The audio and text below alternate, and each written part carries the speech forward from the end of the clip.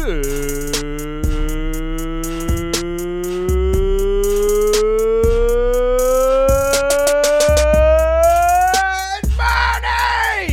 Wrestling Inc. Wake on up and get it going. It is Thursday, and I hope you are thirsty for some pro wrestling punditry. It is me, your managing editor of Wrestling Inc., Nick Hausman, and I am joined here, as I am just about every Thursday, by my good friend Justin LaBar. Justin, welcome back to the Winkley. Good to be back again. Oh, man, we have got, this has been a busy week for news. I mean, ratings may be down, but news is up. So we got a lot to get here to today, including those ratings here later. But I want to let you know, later on in the show, we have two big interviews. If you listened to yesterday's show at the end, I teased that we were going to have MVP and Dustin No Legs Thomas here on the show today. Those interviews I'm actually going to move to next week because we've got a lot of stuff dropping here on the site. I found out last second I was doing an interview with Salina De La Renta from MLW yesterday, and she's going to be executive producing this Saturday's episode of MLW. So time sensitive, we're going to get her on the show, and to pair with Salina, since I like to have everything in pairs here where it all feels nice. There's a theme here. Our good friend Scott Fishman, he did do the interview with MVP, but he also did an interview with Hugo Savinovich. So we're going to do Hugo today. We'll probably drop MVP next week. So you're going to get Salina De La Renta and Hugo Savinovich here on the show today. Very excited to drop both those interviews. And, as I teased to start the show, ratings down, news is up. We're going to break some news here right now that we are having written up for the site right now. It's not even live as we're talking about this. And that's, Justin, there's like some little Dixie Carter buzz going on here at the moment that's got me all feeling some things to start the day. Tell me what's going on here. Yeah, it's interesting. So Dixie Carter on her Facebook page, late, like I'd say, like around like I don't know, like mid, like late night, like late Wednesday night into Thursday morning, she had posted that early, it's going to be an early morning call time, and she attached with it. Looked like a screen grab of like her GPS location, which was right smack dab in the middle of Stamford, Connecticut. Yes. Obviously the location of WWE's headquarters. And she's talking about early morning call time, Stamford. And then Thursday morning, she posts a photo of herself with it looks like the EC3, like a fan, looks like a prop, like a poster, like a political poster that they used when EC3 was in TNA. And of course, EC3, the origin of his name is that he's related to Dixie Carter and storyline. Right. And she's holding that up, kind of covering most of her face. But what's interesting is that, so we assume that she's in Stamford, as she said, early morning call time. And you can kind of see behind her a sign on the wall that says something that looks like production. It looks very similar to the signs and identifiers that WWE uses, whether it's backstage at events to like say, where production is, where catering's at, where's Vince's office. So I don't know if she's at a WWE facility. I don't know if they're at some location in Stamford, maybe shooting something off site, but it appears she's in Stamford and would seem to link that she's doing something related with WWE. Oh man. And EC3, I would think, because that's what's in the photo. Yes. This has been a dream of mine for a long time. Oh, I want Dixie Carter as a mouthpiece heel for EC3 in the worst way, Justin. I mean, I just see like Vicky Guerrero levels of heat. Maybe, I don't want to get ahead of myself, Justin, but I think that she could maybe get more heat than Vicky Guerrero consistently and maybe more long term. Well, I definitely think she could get heat. Let's also keep in mind this could simply be maybe they're just filming a few vignettes of just something to help relaunch EC3's character. This doesn't necessarily mean that she would be live on the road or on TV with him. But I mean, I guess anything's possible at the moment. We can let our imaginations run wild until we do get more information concrete from her or WWE. But yeah, I mean, the potential is there. I mean, obviously the whole gimmick is EC3 being the top 1%, coming from the Carter family. I mean, there's a lot of things you can do here of a battle of billionaires, EC3's top 1% against the McMahon, or I mean, there's a lot of things that could be really swirled around if you want to get creative. Oh man, I hope it's not just for like some package with like her and Abyss and like Borash all talking about how great EC3 was and he's needing to find himself to get ahead. I hope it's none of that crap. I hope it's just pure, unfiltered Dixie Carter heel mouthpiece for her nephew EC3, and I just the people that come out to wrestling shows and drop that money on that, they're usually harder core fans. A lot of families, obviously, but they're going to know who she is and be on her like a pack of dogs on a three-legged cat. And I cannot wait to see that play out in the world of WWE if it happens, right? Well, and let's remember. Well, obviously, WWE is, I mean, a good portion of their backstage producers and such are former TNA stars, as we've talked about. But let's also remember they have worked with Dixie Carter. The Dixie Carter did appear on the WWE Network on a Kurt Angle special, I believe it was. So, obviously, Vince and WWE are open to, obviously there's not like hatred. There's obviously at least some willingness to do business together. Okay. Well, put a pin in that one for now. I saw that come across the old proverbial desk this morning, and I got a little lit up about it because if you've listened to me pundit for any length of time, this is not a new thing that I've wanted. I've wanted to see Dixie in that role for a while, and this is the closest to that tease I've gotten yet. So anyway, we'll move along here to the rest of the prepared run sheet that I put together for today's show, and we'll go to a couple big stories here. We'll start with Wrestling Observer Daniel Bryan. Daniel Bryan has apparently been cleared to return from whatever the mysterious injury it was that he was suffering from. He's going to return to storylines possibly as soon as next week. I'll punt it to you here, Justin. What do you do with Daniel Bryan? Well, I mean, obviously, he left. He went out on being on top and as a title holder and then losing. I mean, logic would say maybe do you want to work him back into that? But at the same point, they're trying to get away from the formulaic. I want a rematch, this and that. So. I don't know. It's kind of hard to pinpoint just because I don't have a full grasp yet on who's on which rosters because they still continue to let this shakeup extend a couple weeks. So I don't fully know who's on what side for him to work with. I don't know, but I hope it's the same character. I don't think they need to. I hope they don't. I hope that I hope he picks up where he left off character wise because that was a great character. Yeah, I agree. I don't want to see him move into Raw. I don't think that's I think that.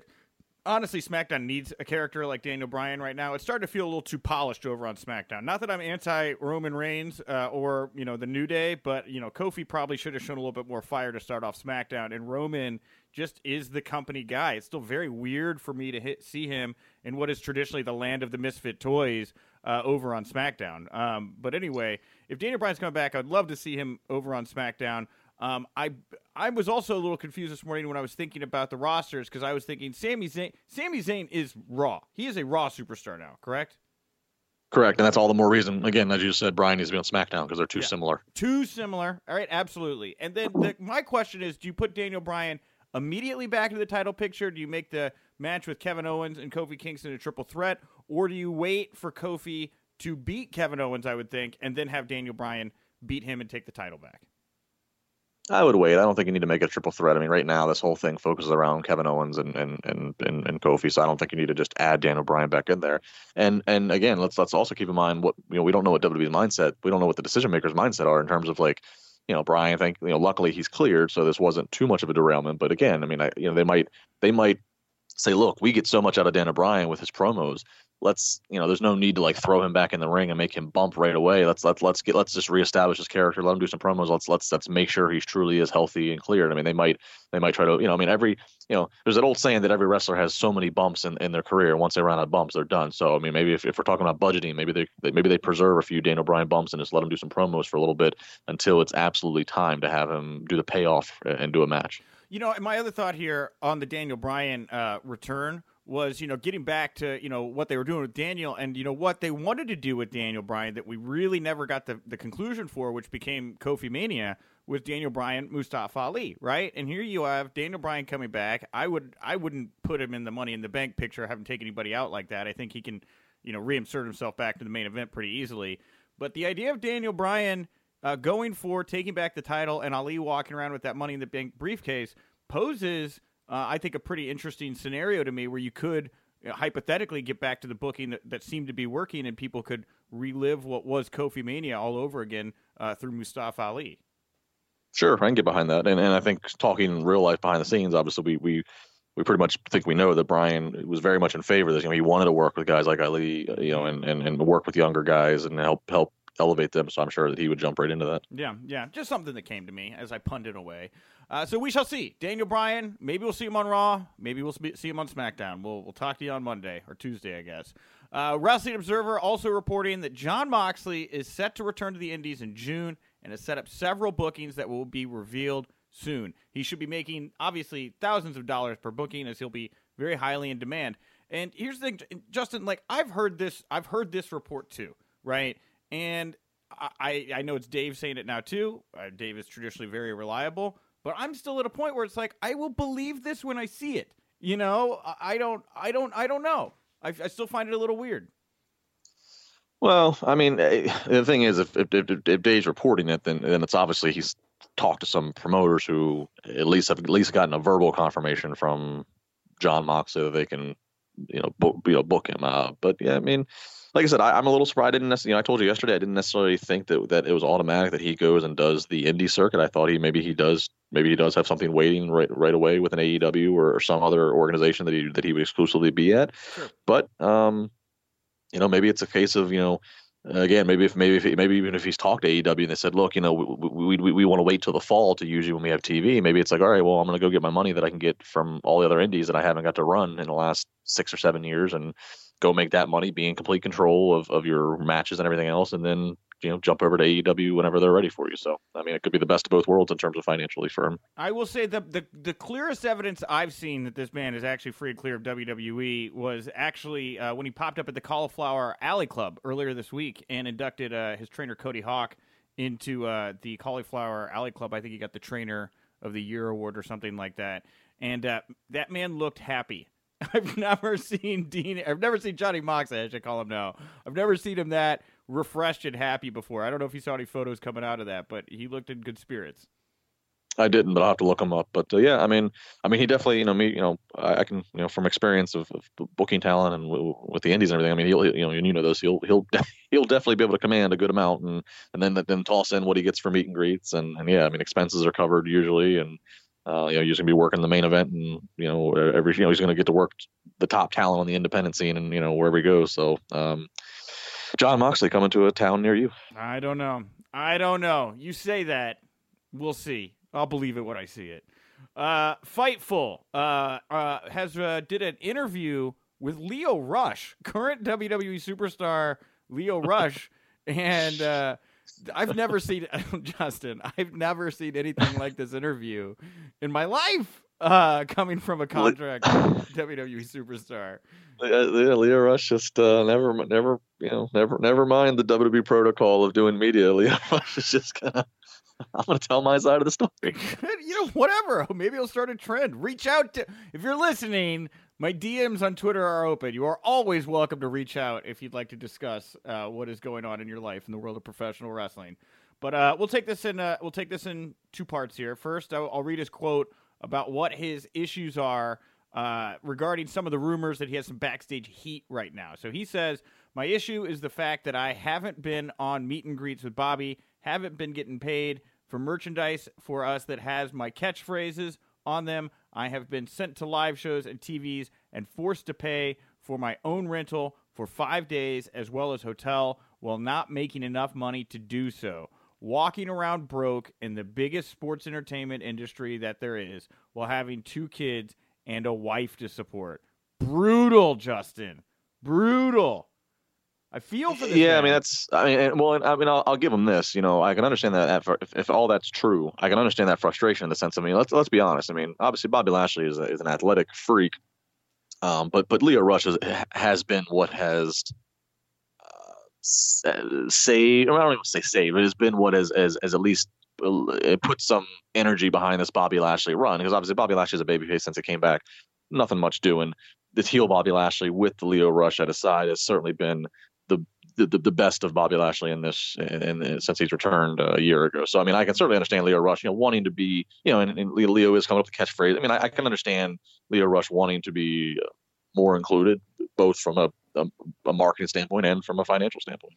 Yeah, I mean, it's sad to hear this. I've seen a lot of other wrestlers chime in on social media. I've heard a lot of people say they've never heard of somebody working the main roster that would be broke like this. I think it was Alex DeBarrio, who used to be NXT commentator, was chiming in on this last night, and was just saying, if this guy can't, the way most guys deal with this is they find a road crew, right, of guys that they can ride the cars with together, share rental fees with, maybe even sometimes split rooms with, depending on if that is something you're fine with.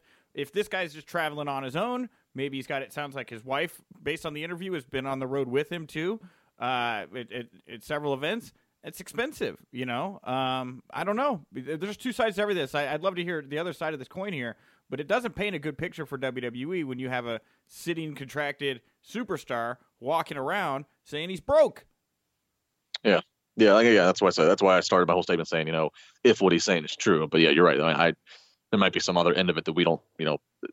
Yeah, there might be some other end of it we don't know about in terms of what they already agreed to with him. Now, on the issue of race and whether or not that has played into the role of his not getting paid and pushed and all these type things, he says, it's not about race. It never has been, but public perception is important to me. And when we have fans that travel all over the globe and watch us get off of buses and into hotels, the look of a black kid carrying waters and bags for other wrestlers is just not a good look, especially when I'm trying to portray myself as a superstar as well.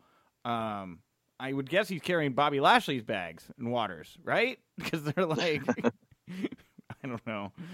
Well, yeah, I mean, well, there was that thing. I mean, there was talk of like, you know, there's, you know, that tradition would hold that the veterans ask some of the younger talents to, you know, especially when they're on like international tours to like help, like, you know, yeah, just help. It's kind of like paying your dues, help showing respect, and, you know, carry some bags, and he helps set up this occasion, you know, whatever. I mean, I don't know. I mean, it's a whole world of itself. I mean, I can't really speak to, like, you know, whether it's right or wrong. I will say this, though. I mean, it's an unfortunate thing for Lio Rush is that, like, it seems like it's always something with him. Like, remember, this is the guy who, I forget who it was. It was a female. It was Emma. But we talked about this a bit yesterday. Yes. Yeah. Yes. You know, I mean, this is, you know, I mean, you know, and he's young. I mean, we have to remember he's really young compared to the rest of the roster. So, I mean, you think about, okay, when you were that age, and, you know, what did you know what you didn't know in life, type of thing. I mean, so I don't know. It's unfortunate. It seems like he's very strong-willed, which that's great. But, you know, you also have to pick your battles. You also have to, you know, learn to, pick your battles. I don't know. It seems like it's always something with him, though. But I'll say this, all that aside, I think he's a tremendous talent. So I hope ultimately that this doesn't end badly for him with WWE, because I think he is a tremendous talent on the mic and he's really good in the ring. So I'd love to see that continue to be utilized in WWE to the fullest, but he's got to get this stuff under control, whether it's him that needs to get under control or whether it's WWE, or, you know, they need to meet in the middle. Yeah, and he did note in the interview, too, that Bobby Lashley, he said, I wasn't really a promo guy in the Indies, but being paired with Bobby brought out that promo ability in him and made him a promo guy. So arguably, like, more valuable now that he can work in and cut promos as well as he does. So, and I think that also in the interview piece here, he did chat about how there is like a WWE employee that doesn't like him and would like him to get fired, which sounded a little paranoid to me. Yeah, again, don't know who. He said it was somebody who didn't like him dating back to when he was at ROH. So yeah, I don't know who it is. I mean, and the other thing that we kind of are laughing at the start of this, I don't know if this is going to help anything with this situation. That would be the fact that he went and did this interview. You know, for fans listening to Nick and I mean, normally if a talent is with WWE, the rule is you have to get the approval from WWE's communications people, and they facilitate and say, you know, and facilitate the call. This seems like Lio Rush. It seems like Sean from Fightful, you know, got a hold of him, and good for Fightful, and Lio just decided to start talking on the record. So, yeah, yikes! What are you talking about? WWE? They don't approve interviews? I don't know. I don't even know what you're talking about. So, yeah, very, very interesting situation here with Lio Rush, and you know, we'll see what happens. We got an update here, Wrestling Inc. exclusive yesterday about Rhino. It sounds like Rhino's contract is up in July. He's already started taking some indie bookings, and he's actually been announced by the promotion that you work with or run. I don't know. I keep thinking you own the thing. I don't think you do, but the IWC. He's going to be coming back to IWC this summer. Is that right? I don't know exactly when he's coming back, but he is coming back. We do know, and IWC Wrestling did put out the tweet that he's coming back in 2019. So that's the most specific we know in terms of time. But yeah, he's available to come work with IWC Wrestling later this year, and we're looking forward to having him. He's a former title holder. He was actually a former LeBar guy at one point in IWC, so he's a great attraction. So I'm looking forward to having the ECW original back. He was also a Ronaldo Piven guy at ICW in Milwaukee, not IWC. Very different. Very different. Anyway, Terry's a great guy. I love Rhino. Genuinely one of the best talents I've ever had the ability to work with in a locker room. Smart guy, very nice guy, humble guy. He's going to be a great addition to whatever indie shows he books. But man, everybody's got value right now. And you talk about guys popping up on those 1, 2, 3 shows for this hypothetical AEW weekly show. Rhino's not a bad guy to have in your back pocket as just a surprise. I mean, he always brings clout and credibility wherever he goes. Yeah, for sure. And again, we're happy to have him, us being here in Pittsburgh, obviously across the state from Philly where ECW was famous, but, ECW did run, this side of the state into Pittsburgh. So, it's always cool when you have the ECW originals and legends come around because there's the audience in these areas of Pennsylvania still have such nostalgia and memories of those days of seeing them. So last ECW world champion, baby. Got a lot of clout. That's right. Very important. That's right. Man. We'll talk about very important men and possibly, jumping to AEW. We got a CM Punk update here. CM Punk is going to be calling the action for Cage Fury Fighting Championships on May 25th, which is the same day as Double or Nothing. So it does not look like CM Punk will be at AEW's Double or Nothing update. Where is this MMA event at? It's a good question. I didn't write that part down. Let me check here. CM Punk. Well, because I just asked because, if it's within a close enough range, you're telling me that Tony Khan can't send a jet and have Punk. Because let's face it. This would be a situation where they'd probably sneak Punk in the back door last minute anyways just to avoid any leaks at all, I would think. He's going to be in Coachella, California. California, Vegas, Coachella, maybe. But, if he's going to be calling the show, that's going to go all night, Yeah. So, I don't see it possible. And if I was going to do Punk, I wouldn't do him at Double or Nothing anyway. I would wait to the TV. That's when you're going to really want some big surprises and stuff. They've got a jack. They got and that's when you're anything big that happens at Double or Nothing. Yeah, again, there's like this waiting game of when he can capitalize on it until their next show. Right. But yeah, once you have the TV and it's like you need to carry momentum week to week to week. Man, I hope Moxley does show up at Double or Nothing just because I know I'm going to be in the building and I want to feel that pop. I want to experience it. Anyway, TMZ reporting that Brock Lesnar submitted to a USADA drug test just a few weeks ago. There's been speculation now about how long he was considering retiring, considering the fact that it sounds like he took 9 USADA requests during the past year. Now, the results of these tests are not going to be disclosed. So we'll start there. I don't know. I don't know if it was just a big money offer thrown at Brock by WWE or what. But this guy on a dime just sounds like he was done. He didn't want to fight no more. Maybe unless UFC wasn't willing to pay him what he wanted. I don't know. It could be a lot of things with Brock. It could be WWE made him an offer that he couldn't refuse that included, hey, be exclusive to us. It could be UFC wasn't going to pay whatever he felt that he was worth and wanting to get paid to put his body on the line in MMA or something with the drug testing, or a combination of all three. He could just be taking this Saudi payoff one more time and then bounce elsewhere that's not UFC. Look, the Tony Khans have a lot of the Khan family has a lot of money as well. If this guy's going to be free, following all the Saudi stuff and in the summer and all that, I don't know. Mm-hmm. Well, I still think based on our conversation yesterday, you got to think that, Fox is certainly, they're looking at WWE's roster going, oh, Brock Lesnar, can we have Brock Lesnar on our show? And again, money talks. I don't know.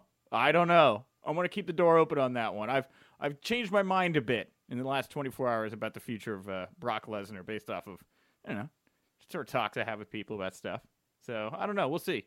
And on that note about Brock, with Matt Riddle getting the blood in the water that, Brock Lesnar could be back in the fold. Matt Riddle, again, shooting for the stars. He wants Brock Lesnar at WrestleMania 36. That would be a fascinating fight to watch play out, Matt Riddle and Brock Lesnar. Oh, for sure. And again, I think if Brock is still with WWE, I could certainly see him, again, as I said yesterday, I could certainly see them building towards like a Mania match where it's like his send-off where he makes somebody. I think I said Lars Sullivan yesterday as one person that comes to mind. Matt Riddle would certainly be an endorsement that would be huge for Matt Riddle. Thing is that whoever it's going to be, obviously it's got to be something. It's going to be whatever Vince signs off on. I don't know.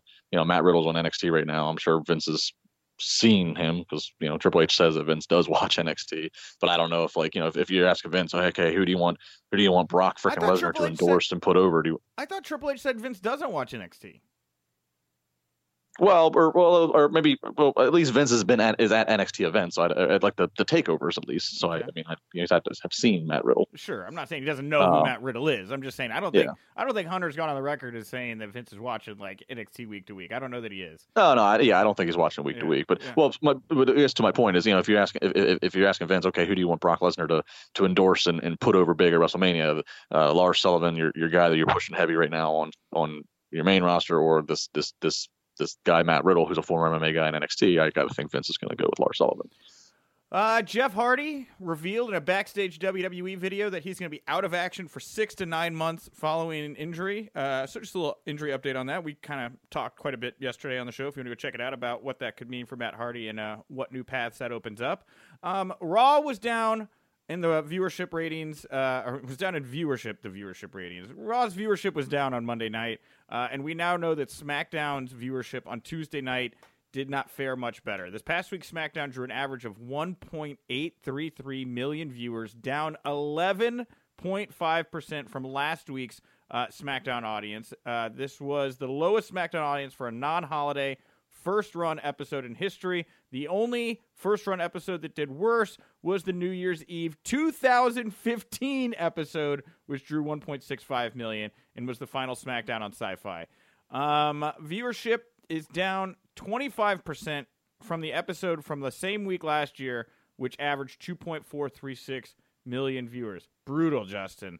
What? I mean, there's so many... I've said this before a few weeks ago. I hope that I don't know. I hope it doesn't like shorten however long they have in mind for Kofi to be champion. I hope it doesn't shorten it that much more, because I mean they might look, they're always looking for explanations. They might say, oh well, Kofi as champion, people love the chase. People love Kofi chasing it, but now that he has it, I mean, not to say that the whole SmackDown revolves around Kofi and this should be put on Kofi's shoulders, but I mean, I could see their WWE, I could see that being a conversation of okay, well, what do we need to change something, and them changing, Kofi Kingston. I don't know. Well, a couple things here. Kofi, I genuinely believe this. If Kofi had come out fired up to start that show, pissed off at Kevin Owens instead of smiling, dancing, and throwing out pancakes, I think more people would have stuck around, because I feel like there was like a huge disconnect between the way the show went off the air last week and the way the show started this week. And that stuff's jarring,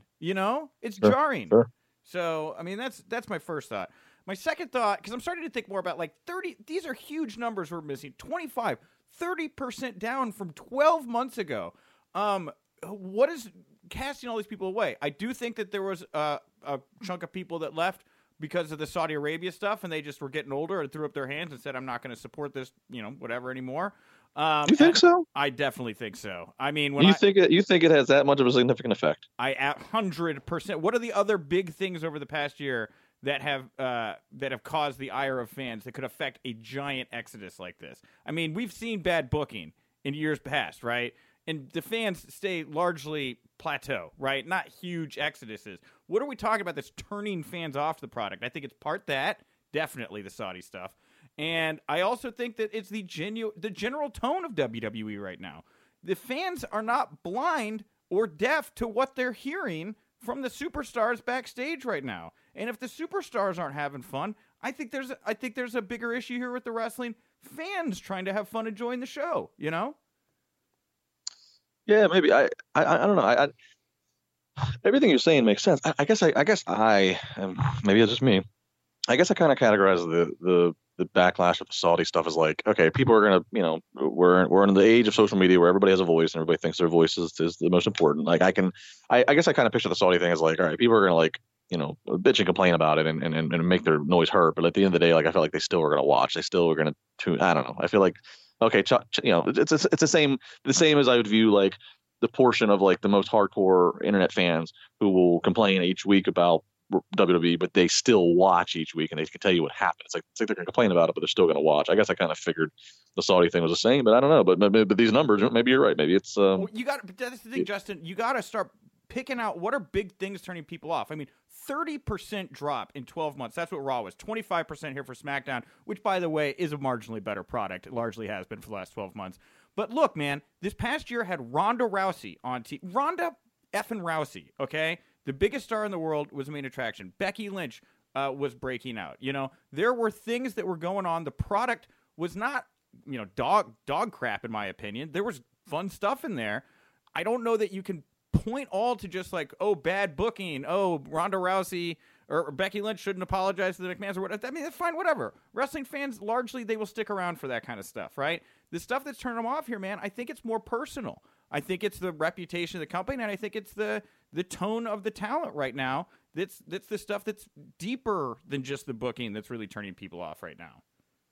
Yeah, maybe. I mean, the fact that SmackDown too is I mean, you know, because like, you know, we all can complain about Raw. It's 3 hours too long, blah blah blah blah blah. You know, but SmackDown's that sweet spot. I think we all agree. 2 hours, that's the right length for a wrestling show. But even if it's, yeah, I mean, right, even if it's declining, then maybe there is a bigger issue at play here. Yeah, 100. So that's the thing is, I'm just trying to think outside the box here, because I mean. And it's not really that far outside the box. It's more like a 10,000-foot view of what is going on inside the box. You know, there's a reason WWE dodges Saudi questions on their earnings call, right? There's a reason they don't even mention Saudi Arabian promo stuff now. They know it's toxic to their fan base. How much they think it costs them versus how much they're making from the bag of money they get, that's a different question altogether. But I think there is an acceptance that you are losing fans by doing those shows but making more money. Yeah. Well, it's a man. What a wild time we're in right now. Yeah, man. So anyway, we got two more things here on the note of WWE and their live events. They've announced an NXT Takeover for June 1st, but they didn't give a location. That's weird. That is weird. I've never seen that.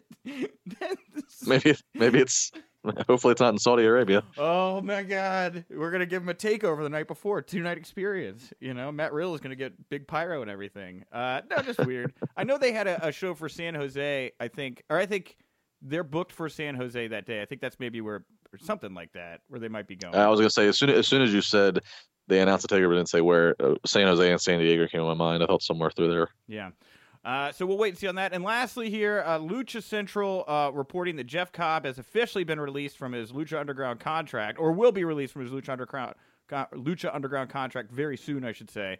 This is following a rash of other talents who've been released from the Lucha Underground contracts. And it's a damn good thing he got released, Justin, because he holds titles in New Japan and Ring of Honor right now. Yeah, Jeff's another one of those guys. What you were saying about Rhino, I would say about Jeff Cobb. I haven't spent as much time around him, but Jeff Cobb, another nice guy, really talented. Obviously, you know, got a lot of potential. I like him both as Jeff Cobb. I liked him as the character he played in Lucha Underground. He's a talented guy. So but the whole Lucha Underground situation is really, really unfortunate. But yeah, good for Jeff Cobb. You can see my guest at this time every Saturday night as part of MLW on Fusion. She's the manager for LA Park, Loki, Hio de la Park, and Ricky Martinez. She will also be the executive producer for the May 4th episode of MLW. It is Salina de la Renta. Salina, thank you so much for taking the time to chat with me here today. Thank you for having me. Oh, my pleasure. Now, let's start it off here. What does this mean that you're going to be the executive producer here for the May 4th episode? Well, it pretty much means that I get to run everything and everybody does whatever I want. So it's kind of like the showrunner. So I'm the puppet master, you can call it. Yeah. That's what I'm doing. I'm calling all the shots. I'm picking the colors. I'm picking the music, everything, the catering, everything, all of it. Are you going to be back in the editing bay calling shots at everything top to bottom just like that? Absolutely. Man. Nobody does anything that I haven't already approved of. That's incredible. So I already had people sign disclaimers, so if anything were to happen, I'm not responsible. That's amazing. So how did this come about? How did you seemingly usurp Court Bauer here to get this executive producer role for May 4th? Well, I'm afraid I can't tell you my tricks, because then other promoters that are not as talented are not going to be able to. I'm going to be able to do what I just did. Okay. And that's a little secret. Okay, I got you. Well, just in general, I mean, Selena, I was doing a little research here on you before we did the interview, and you're just 22 years old. I mean, how have you been able to get to where you're at on national television, the executive producer role? By just the age of 22, how have you managed to do that so quickly? To To be honest, it all happened really fast and really crazy. I started more like I would say an island girl from Puerto Rico moving here to the United States just to see and figure it out. I originally intended to be a screenwriter, and I moved to Florida to do films, and I was going to college, and one of my assignments had to do with studying reality TV. Okay. And that's how I came across professional wrestling. That's even the first time I had heard of it. I had no idea what it was. So the minute I saw professional wrestling, I was like, man, I really feel like I belong. I fit in. And my mom was like, well, okay, whatever. Let's just go and find some school if that's what you really want to do. And then that's how I met MSL, who is the vice president of MLW. Yeah. And it was just meant to be. Now, I see that. Yeah, I know that you were a wrestler here for a few years before you moved into this manager role here with MLW. How did you move from the pro wrestling role to the manager role? Are you interested in still pro wrestling for MLW? Well, yes. My dream is to be a professional wrestler. It was never to be this amazing manager. I had an injury. My leg snapped 5 different times, and I had to get knee surgery. Oh. And originally, I was trying to get into MLW for wrestling. Yeah.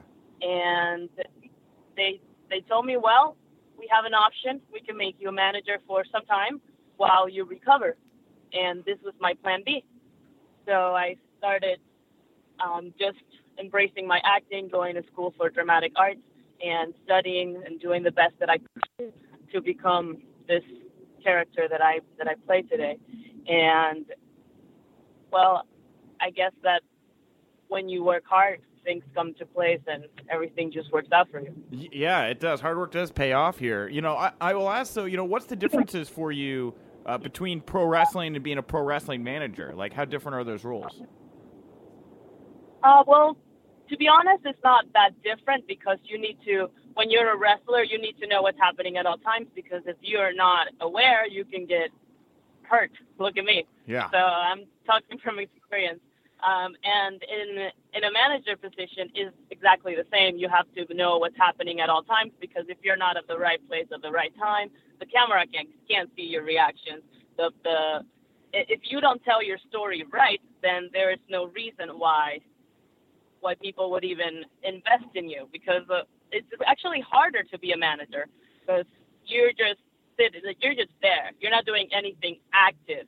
And when you're wrestling, you get to show off look at this flip that I can do, or look at this, I don't know, risky move that I'm going to do. And when you're a manager, you have to know how to talk, and you need to know the time that you get to show off too, because it's not really about you. It's about the wrestler Right. that's in the ring. So it's kind of hard for me sometimes to be like, hey, well, this is your spotlight.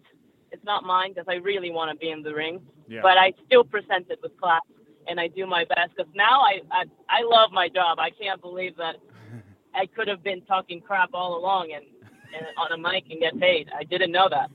So it's pretty great. It's intoxicating. I'm in love with my job now. I love the MLW locker room. There's so many great talents that MLW has right now. Are there any talents that you've gravitated toward for mentorship, people that have helped you find your voice and your role as a manager in MLW? Absolutely. Conan was actually one of them. He has helped me a lot. Like the way that he is as a manager, it helps me because all I have to do is antagonize him. So whatever I see him doing, I know if I do the opposite, then now we have a story. And the chemistry with him has always been cool since day one, because he's really defiant, and I'm also the same way. And I think that I have something smart to say, but he always has something smarter, and that pushes me to be better.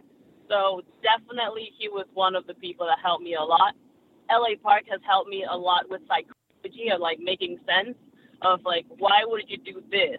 Are you just being mean because you're being mean, or do you have a reason to be mean? Yeah. And like the opportunity that I get at MLW, being surrounded by so many legends and people that have been around for so long, they know exactly what wrestling's about, and they know exactly how to do it. They've been in wrestling for 20 plus years, and they are still on TV. So that's the people I want to get feedback from. And Loki is another person that has helped me a lot, especially with my physique. I just looked at the way that he was eating and his working out habits, and it's really easy to, like, you know, start doing what they're doing because everybody is looking to get better. And when you surround yourself with positive people, then you end up being the same. Yeah, a lot of intense people you've surrounded. Low-key, Conan. I mean, these are intense guys. I've been around them, and I know that there's that level there. You know, and I know with you, you're not just, you know, a manager outside the ring. You're legitimately like a business person. I would imagine that having voices around like Conan and like Court, you're continuing to evolve and grow yourself on the business side of the pro wrestling business. Would that be accurate? For sure. In the business aspect, Court Bauer is definitely my go-to. He knows everything, so if I have any questions, it's like a guardian angel. He is there 24/7. The best boss I've ever had, honestly. That's awesome. And next, like MSL as well. Like, they're two people that have just taken the time to help me and lead me, and I'm just willing. And there's a lot that you can do if you just have your mind in the right place. Absolutely. You know, and with Court here, you know, I agree. Court's like the godfather of MLW, right? Great mind. What do you think that he and MSL and MLW really overall get and do better than other pro wrestling promotions right now to help set them apart? Well, I think that a lot of wrestling companies are really focused on the wrong thing. Okay. It's like, let's make money, or let's make this person famous or this other person famous, and they don't care, and they bash other characters. And the cool part about MLW is that everybody matters, and when everybody matters, when you feel loved, you want to try your best, and everybody in that roster is treated equally, no matter what. And Court and MSL always give the same opportunities to everyone, and the way that you move in the company, you get to the top, is by working hard. And that's awesome. So everybody in the locker room is working really hard because they know that they get the equal opportunity. Yeah, and I know that you work as a liaison. I think that's the difference. No, that's great. That's very well said. You know, I know that you work as a liaison for MLW to Latin America. You know, why do you think that MLW in particular has been just so successful at penetrating that Latin American audience? Well, we definitely a majority of our roster is Latino. So true, that helps. That would definitely. I would think that the audience would be more biased to watching a wrestling show with people from their own country and race. And even though that sounds like, you know, a little weird, I know that that's true. Like, if I see a Puerto Rican princess movie, I'm gonna go watch it. If it's somebody that speaks Spanish and they're making it in America, I want to watch. So when there's like a bunch of Latinos, everybody from different countries, but they're all Spanish, it catches people's attention. And I feel that the Latin community is really happy that there finally is a wrestling show that allows Spanish people to showcase their abilities. Yeah, it's great. I've been to the last two shows that you guys have sold out here in Chicago. At Cicero, I brought my girlfriend to the last one, and she said it was the best wrestling show she'd ever been to. She just absolutely loved it. There's a real energy there, you know, when you bring in, you know, all the luchadors and things like that. I mean, for you personally, being from Puerto Rico, I mean, does it give you just a real sense of pride to be a part of what MLW is doing right now? Absolutely. I get to make history with MLW, so to me that is an amazing opportunity. But Puerto Rico has been represented by different people in different what's the word that I'm looking for? Like film, movies, different categories. Let's just say that. But in wrestling, there really hasn't been that many, and not women. So being one of the first, it is definitely a huge honor. Yeah. And it's not just what you guys are doing with MLW, but it's also the fact that you're backstage, you're in this backstage role. There's really not a lot of women, period, in backstage roles that have much clout in pro wrestling. I can't even think of a single pro wrestling promotion in the world that's actually run by a woman. Food for thought. Oh yeah, I'm the first one. Yeah, right. Yeah, you're the first. You're the trailblazer here. Yes. Hello. But like MLW really doesn't have like a women's division. I mean, do you think MLW should be doing a better job of crafting a women's division and playing to that audience? Well, I wouldn't say that it doesn't have. Well, it doesn't have a women's division because we don't like have a women's title. We don't do the whole thing every week. But we definitely have had some women in the roster. I think that eventually that's gonna be a thing. But I'm not really sure. And of course, I would love a women's division because that's what I want to do. Yeah, exactly. That's why I say. It's a little, it's surprising to me to see you there and knowing what you've done in the past. You're a great manager, obviously, in that role, but, it'd be nice if there was a division for you. If I ever come back to professional wrestling, I will not give my debut to anybody else other than MLW. So if I am going to wrestle, then I can assure you there's going to be a women's division.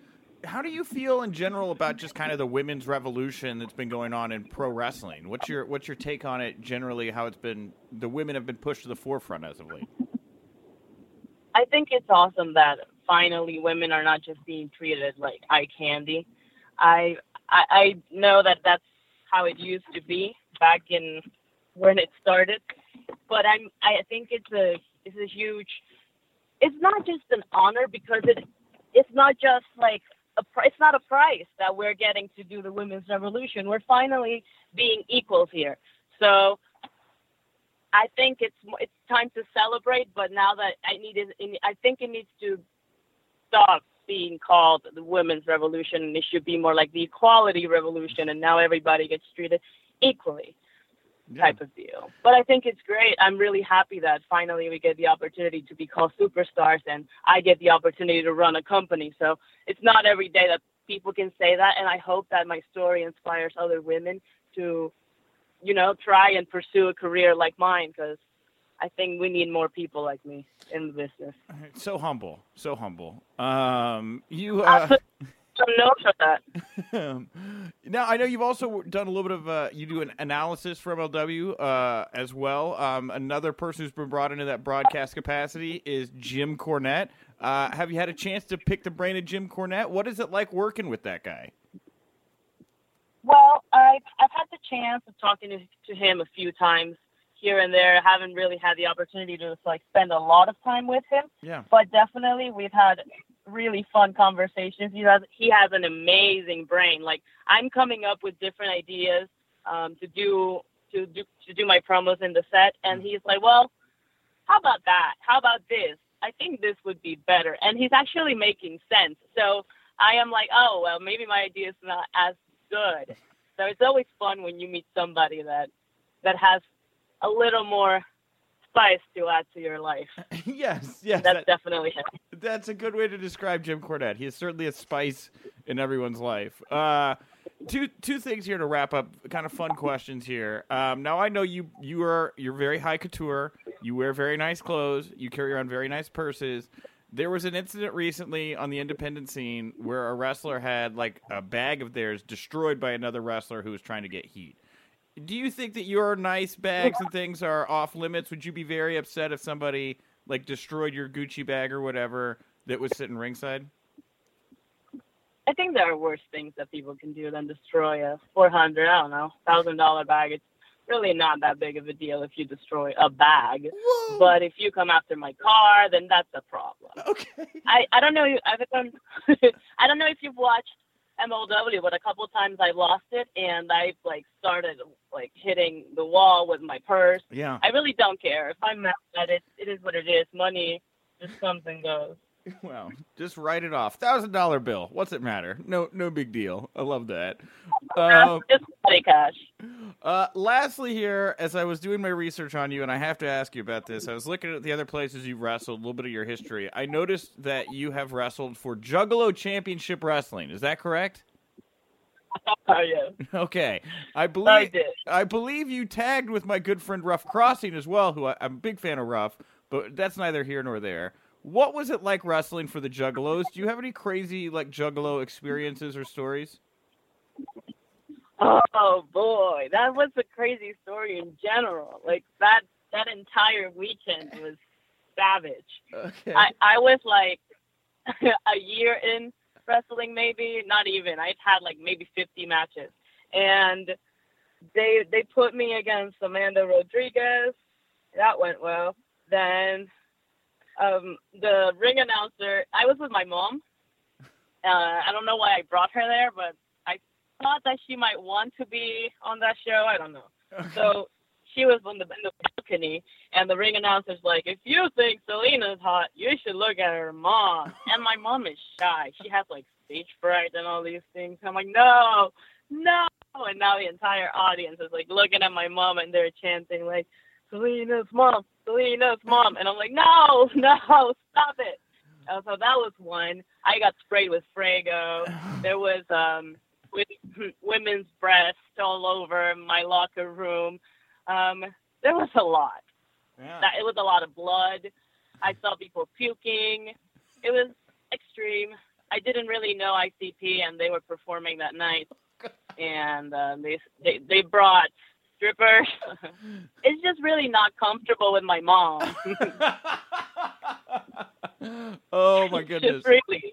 I am so glad. And I'm my mom is really religious too, so I bring her to this, and I'm like, Mom, I am so sorry. I didn't know. She's like, this is where you work. Okay. I'm like, oh my God.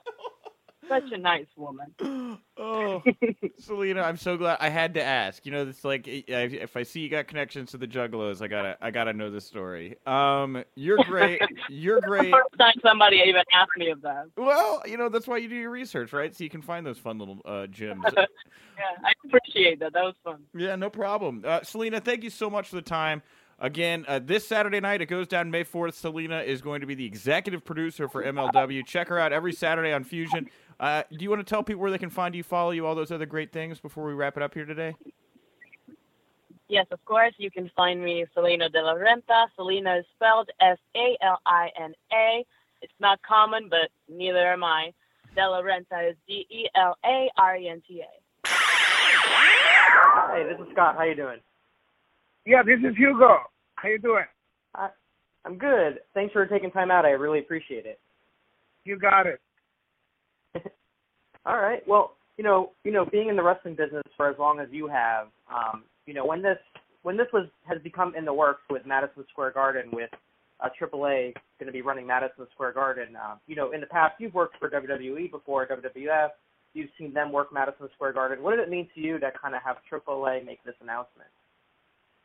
Wow. Well, as I was born in Ecuador and I'm Spanish, as a Latino, I'm very proud. Running the Garden, it's such a precious commodity, and for a Latino company like AAA to do it in a place that almost recently was like sacred grounds for the McMahon families, no one was able to touch it.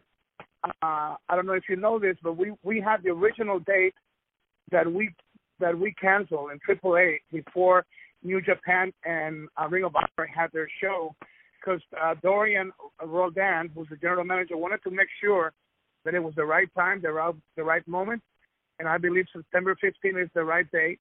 And being at the press conference, I felt chills, because you could run shows everywhere in the world, and I have been part of WWE for many years, and other companies, and with AAA and my own shows. I run big venues that have tradition, fame, and all that. But there's only one Garden, and to be there, it's very special.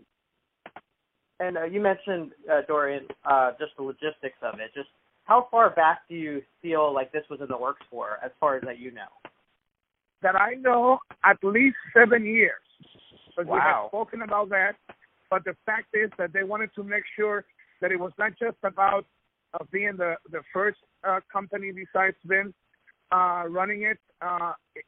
It was about the right moment, the right exposure, and with all the stuff they've been doing, and especially right now, I mean, their TV production, they got the right crew doing it. Conan came back, and for, almost a year now, he has worked hard with the right storylines and bringing up some beautiful young talent and the mixture of some American wrestlers and the alliance now with companies like All Elite Wrestling, Impact Wrestling. I think that united front is good for all the companies, and I think the people at the Garden will be treated to a very, very, very, very nice show. And, you mentioned partnerships. I know over the years, AAA and Lucha Libre, Mexican promotions in general, have partnered up with the likes of a WWE or New Japan or WCW or ECW. But what does it mean to you to kind of see now AAA kind of expand and now into the United States in this way? I mean, they've ran their When Worlds Collide event in '94, but this is kind of almost like a coming out party for them. If this is successful, we could possibly be seeing a lot more from AAA in America. Yes, we on the press conference, Dorian announced Los Angeles as our second tour date. That is official, but you cannot go to Los Angeles before New York. And the fact that it's happening right now has a lot of significance. They are very strong. As you know, WWE is back in South America. I started running shows on my own, opened up Chile and other markets, and then started going back. And now that with AAA, we went to Bogota, Colombia, Movistar Arena, and we drew over 8,000 people, and we had a live telecast that did fantastic. So now WWE is hitting those markets.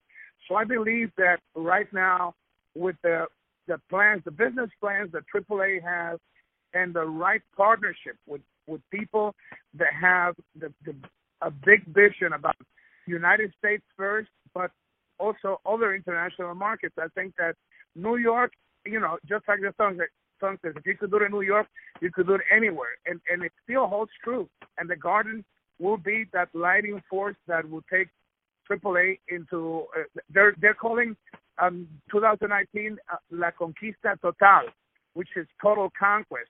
The year before was the Conquest. Now it's Total Conquest. So I think it makes a lot of sense on the strategy and the talent. I mean, I was doing 2 days of a Comic-Con called Fanatic in Chile, so I couldn't be in Mexico for these past 2 tapings. But the Sunday show, 3 of the matches had what in the culture of lucha in Mexico is the approval of the fans. They threw pesos to the ring. And you had 3 of those matches rewarded by the fans. So at the land of lucha culture, 3 matches in one night, with the pesos and money into the ring, it just means a lot with the product, the storylines. They're really pushing guys like Killer Cross. He has developed like a new Diablo character, and I believe the storylines are really, really good. And the people in the United States, especially the metropolitan area, are going to love the lucha culture. And when you're putting together a card like this, what do you think? As the card, the stories are coming together right now, and you mentioned Killer Cross and his Diablo gimmick. What do you think is going to be the big matches or the big performers that are going to get this opportunity to walk the Garden for the first time? What are some of the big matches that you can see? Yeah, well, having Blue Demon and the other legend back-to-back, they're heading to Triple Mania in one of those special Luchadores Challenge matches of Mask against Hair. I believe that that's just setting the stage for huge matches coming up into the Garden. And Dorian has not announced guest stars. We already know that Tessa Blanchard will be going against Kaya Valkyrie, the Huera Loca. And by the quality of their work, that is already, one match that will be tremendous. But the young generation, from the man that is the face of AAA, Psycho Clown, it is so strange and so weird. Yet it has happened. It has been successful. he has become the face of AAA. And with the mask of a clown, you will never expect for him to do what he did. He was the guy that unmasked the legendary Dr. Wagner in one of the Triple Manias. And the fans love him, and he goes from the aerial matches into good psychology in the ring. And the fans, when he comes out, they love him, and I think that he will be involved in one of the task matches. And let's not forget that New York is like a melting pot. You have from the Mexicans to the Puerto Ricans, Dominicans, you name it, Colombians. But there is a huge interest by the American fans to be in an atmosphere where it's not just like Lucha Brothers are an attraction in American wrestling cards, but here it's the right place, the right atmosphere. It's a Lucha card coming to the Garden. And I think from the Lucha Brothers to the Legends to a Psycho Clown, they're going to put a tremendous show, and don't count the ladies out. Taya and Tessa Blanchard could steal the show that night. For sure. And I know other things, exciting things going on for you is the formation of AEW. Talk about how that kind of partnership came together for you and you coming on board of this new company, and kind of what do you expect from it? A lot of buzz for it early on. You know, they have their big show, Double or Nothing, coming up in Las Vegas. And, you know, it seems like WWE is definitely taking notice of what they're doing.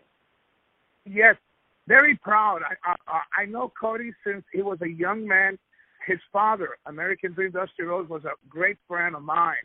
And there's always been respect. And to see at his young age where he took a big chance of leaving a secure paycheck at WWE and just went international, and now to be one of the top guys in All Elite Wrestling, and to know that with Jericho, Kenny Omega, the Young Bucks, you have some guys with passion. The product is going to be much different. I think he just stated, Dusty Rhodes, Cody Rhodes, that he will have in mind to have some of that Attitude Era with a special touch of All Elite Wrestling.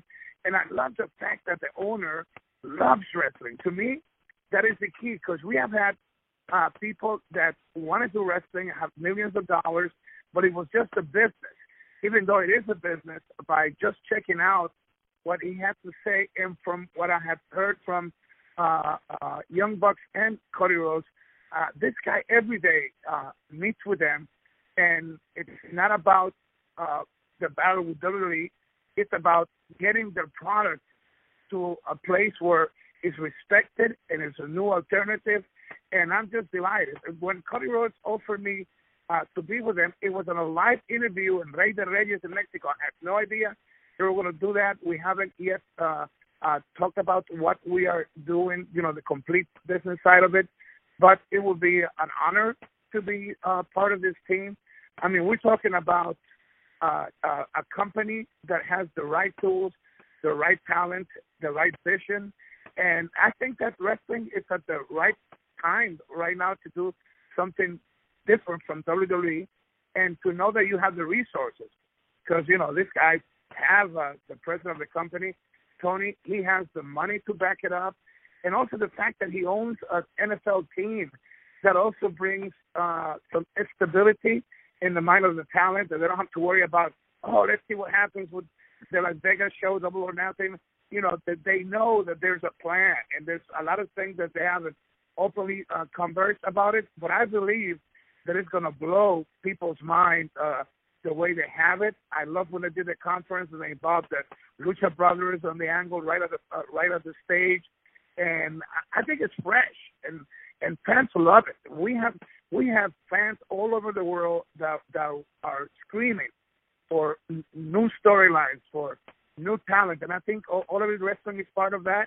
And being that they are in alliance with AAA, it just brings an opportunity to do stuff that is almost impossible. Mm-hmm. And, you know, you also had a really great run, a long-term run with WWE, working with Carlos Cabrera. And I know you guys were almost like the Jim Ross and King when you saw that you guys as a fixture on WWE television for a long time. Do you still kind of maintain that relationship with the WWE Spanish announcers, including Cabrera and Marcelo? Yeah, especially with Carlos. That's my brother. I love the guy. This was not a wrestling friendship. We don't get to see each other often because I do travel a lot, not just for AAA, but I'm also a pastor, an evangelist. So we have orphanages, and I'm on the road most of the time. But when we do see each other, because we talk all the time, but when we see each other, we hug each other, we kiss each other. My wife and his wife says that it's like a male romance. You know, not on the negative side, but on the side that we love each other, we respect each other.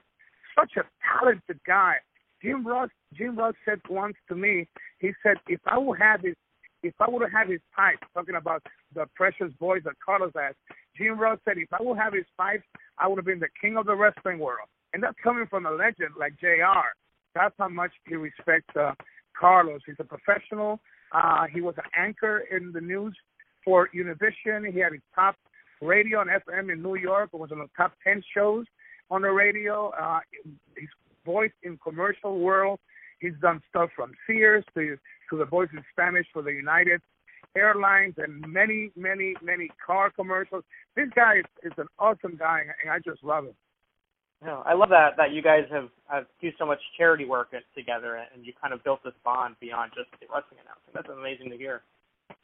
Yes, and I would love before I retire to have the opportunity to do one more event with Carlos. It doesn't have to be WWE or any official AAA or All Elite Wrestling, but anything like I said, I'm a pastor. I do things for Haiti, and we have orphanages. Something that could be a benefit, but we could have the opportunity of doing play-by-play to raise funds. I would love to do that. And we don't know where this is going to take us. We don't know if there will be an opportunity to do something big in a wrestling company with Carlos. But regardless, I would love, before I retire, to have one show with him doing the play-by-play, I doing the color. That would be a dream come true, and that would be my way of saying, bye to the wrestling world. And last question, the Spanish announce table has been so synonymous with WWE events over the years. You guys have your share of action at the ringside. If you can go back, what are some of your kind of favorite moments, or not so favorite moments, of things that have happened that kind of really surprised you during your run there? Crazy stuff that we were never aware was going to happen. It was in San Antonio. I don't know if there were like 70,000 fans out of the Alamo Dome. I don't remember. But I know that Shawn Michaels came to the table. It was winter. It had just been snowing in San Antonio. And he took my cowboy boots. We were dressed like with the logo of WWF, but it was like jeans and the shirt and the boots. It was like a Motiva show. And Shawn took one of my boots, and I remember who he was working with, hit him, and then threw the boot to the crowd. And I never got my boot back. So now Vince wants to go to his plane because we had a press conference the next day, and it's snowing, and I'm in socks and one boot going to the owners of the company's private plane, and it was cold, and I never got my boot back. And Shawn thought that it was fantastic. And of course, one time China was thrown to the table, and Carlos' middle finger was turned completely back. We didn't know at the time if it was broken or not. And I said to Carlos, after we did the last match, he was in pain. I said, hey, George the Animal Steele, he's an expert of that, football coach, a veteran in the business. They know how to do this. And I heard he's the guy. So I said, George, Carlos' finger, I don't know if it's broken. Can you fix it? And he said to Carlos, yeah, come here. When I say 3, I'm gonna turn it, put it right back in the socket. And he said 1, and when he did 1, he just turned it. And Carlos screamed and said, what the heck happened with a 2 and a 3? And he said, if I tell you 2 and 3, we'll be screaming just when I count to 3. So one of those crazy things, Undertaker falling on top of us, when they roll on our table, just punches, broken noses. I mean, that table was like a war zone most of the time. And if at that time, on the pay-per-view, no matter how great the pay-per-view was, if they sensed that it was coming to a close and they were not getting the Spanish table involved, the fans will be screaming to get some action into the Spanish table. They loved that. And I was at the time, I think we were like the Kennys of the South Park. That Spanish table was that. Yep, a lot of memorable moments, no doubt. Thank you so much for sharing that, and thank you so much for the time today. Definitely, with tickets going on sale, Cinco de Mayo, perfect day for tickets to go on sale for that September. I'm telling you, event. How many times can you say you celebrate the independence of Mexico at the Garden with the lucha world at its fullest, and the tickets go on sale on Cinco de Mayo? I mean, that sounds like a Seinfeld episode. Everything just going there. Yep. So amazing. take care. And, Thank you and so God much. bless you. Thank you too. very Bye-bye. much. Bye. Thank you very much, Justin, for joining me at the top of the show to discuss, another packed day of pro wrestling news. Thank you to Selena De La Renta. Of course, you can see her executive producing MLW's Fusion this Saturday night. I want to also thank Scott Fishman for sitting down with Hugo Savinovich. Another great interview there from Scott. And I want to thank you all for tuning in. If you like the show, if you want to support us, go over to our Pro Wrestling Tees store, prowrestlingtees.com/wrestling inc. Get the Jack Journalist t-shirt, wear it around, look cool, let people know this is the site that you go to for your pro wrestling news. And if you really like the shirt, take a photo of you wearing the shirt. We'll tag us and we'll retweet it over there on the Twitter sphere. Give your social media a little bit of love as well. If you want to come, if you want to see me in action doing the Winkley video form tomorrow, Ringside Wrestling app is the place to be. Me and Raj Giri back to talk the top 5 stories of the week for a special Friday video Winkley. It airs at 2 p.m. Central on the Ringside Wrestling app. It's a free app to download. You're going to love it. It's a great place to talk to other pro wrestling fans. Tomorrow's episode will also feature an interview that our own Andy Malnoski did from WrestleCon with one of my favorite pro wrestling fringe personalities of all time, Butterbean. Butterbean, Justin, is going to be on Butterbean. That man, he knocked the snot out of Bart Gunn. But he'll be on the show, the Winkley, tomorrow with me, Raj, and Andy. And, we talked about Jeff Cobb being released from his Lucha Underground contract soon. We talked a lot about other wrestlers coming and going places. I will say tomorrow on the Ringside Wrestling app, the video version of the Winkley, Raj and I have a scoop about a big talent who's going to be making a splash and it's signed a new contract with the promotion. And we're going to break that tomorrow on the show. I'm very excited about that. So check it out. And Justin, I'll throw it to you. What do you want to plug, promote here, put over before we wrap up the show today? Hit the old follow button at Justin LeBar. And as always, if you listen to the Winkley, please hit myself and Nick up and tell us what you like about it. Where are you when we're entertaining you, or are you procrastinating at work, procrastinating at school, doing yard work? Always love to hear how people are consuming the Winkley. Yeah, and that's a good, if you want to tell us where and how you enjoy the Winkley, go over to our iTunes page. You can leave us a 5-star rating, and in the comment section, be like, I like to listen to the Winkley when I'm eating a big bowl of pasta with novelty-sized meatballs from Olive Garden. Whatever. I don't care. Have you seen that, Olive Garden, the big portions menu they got now? Yeah. They treat you like family. Oh, I love Olive Garden. All right. Anyway, thank you all so much. Me and Virgil love that Olive Garden. Breadsticks. Thank you all for tuning in. I'll talk to you tomorrow on the Friday Winkley. I'm at Wink Rebel over on Twitter. And remember, if you winked, you didn't miss it.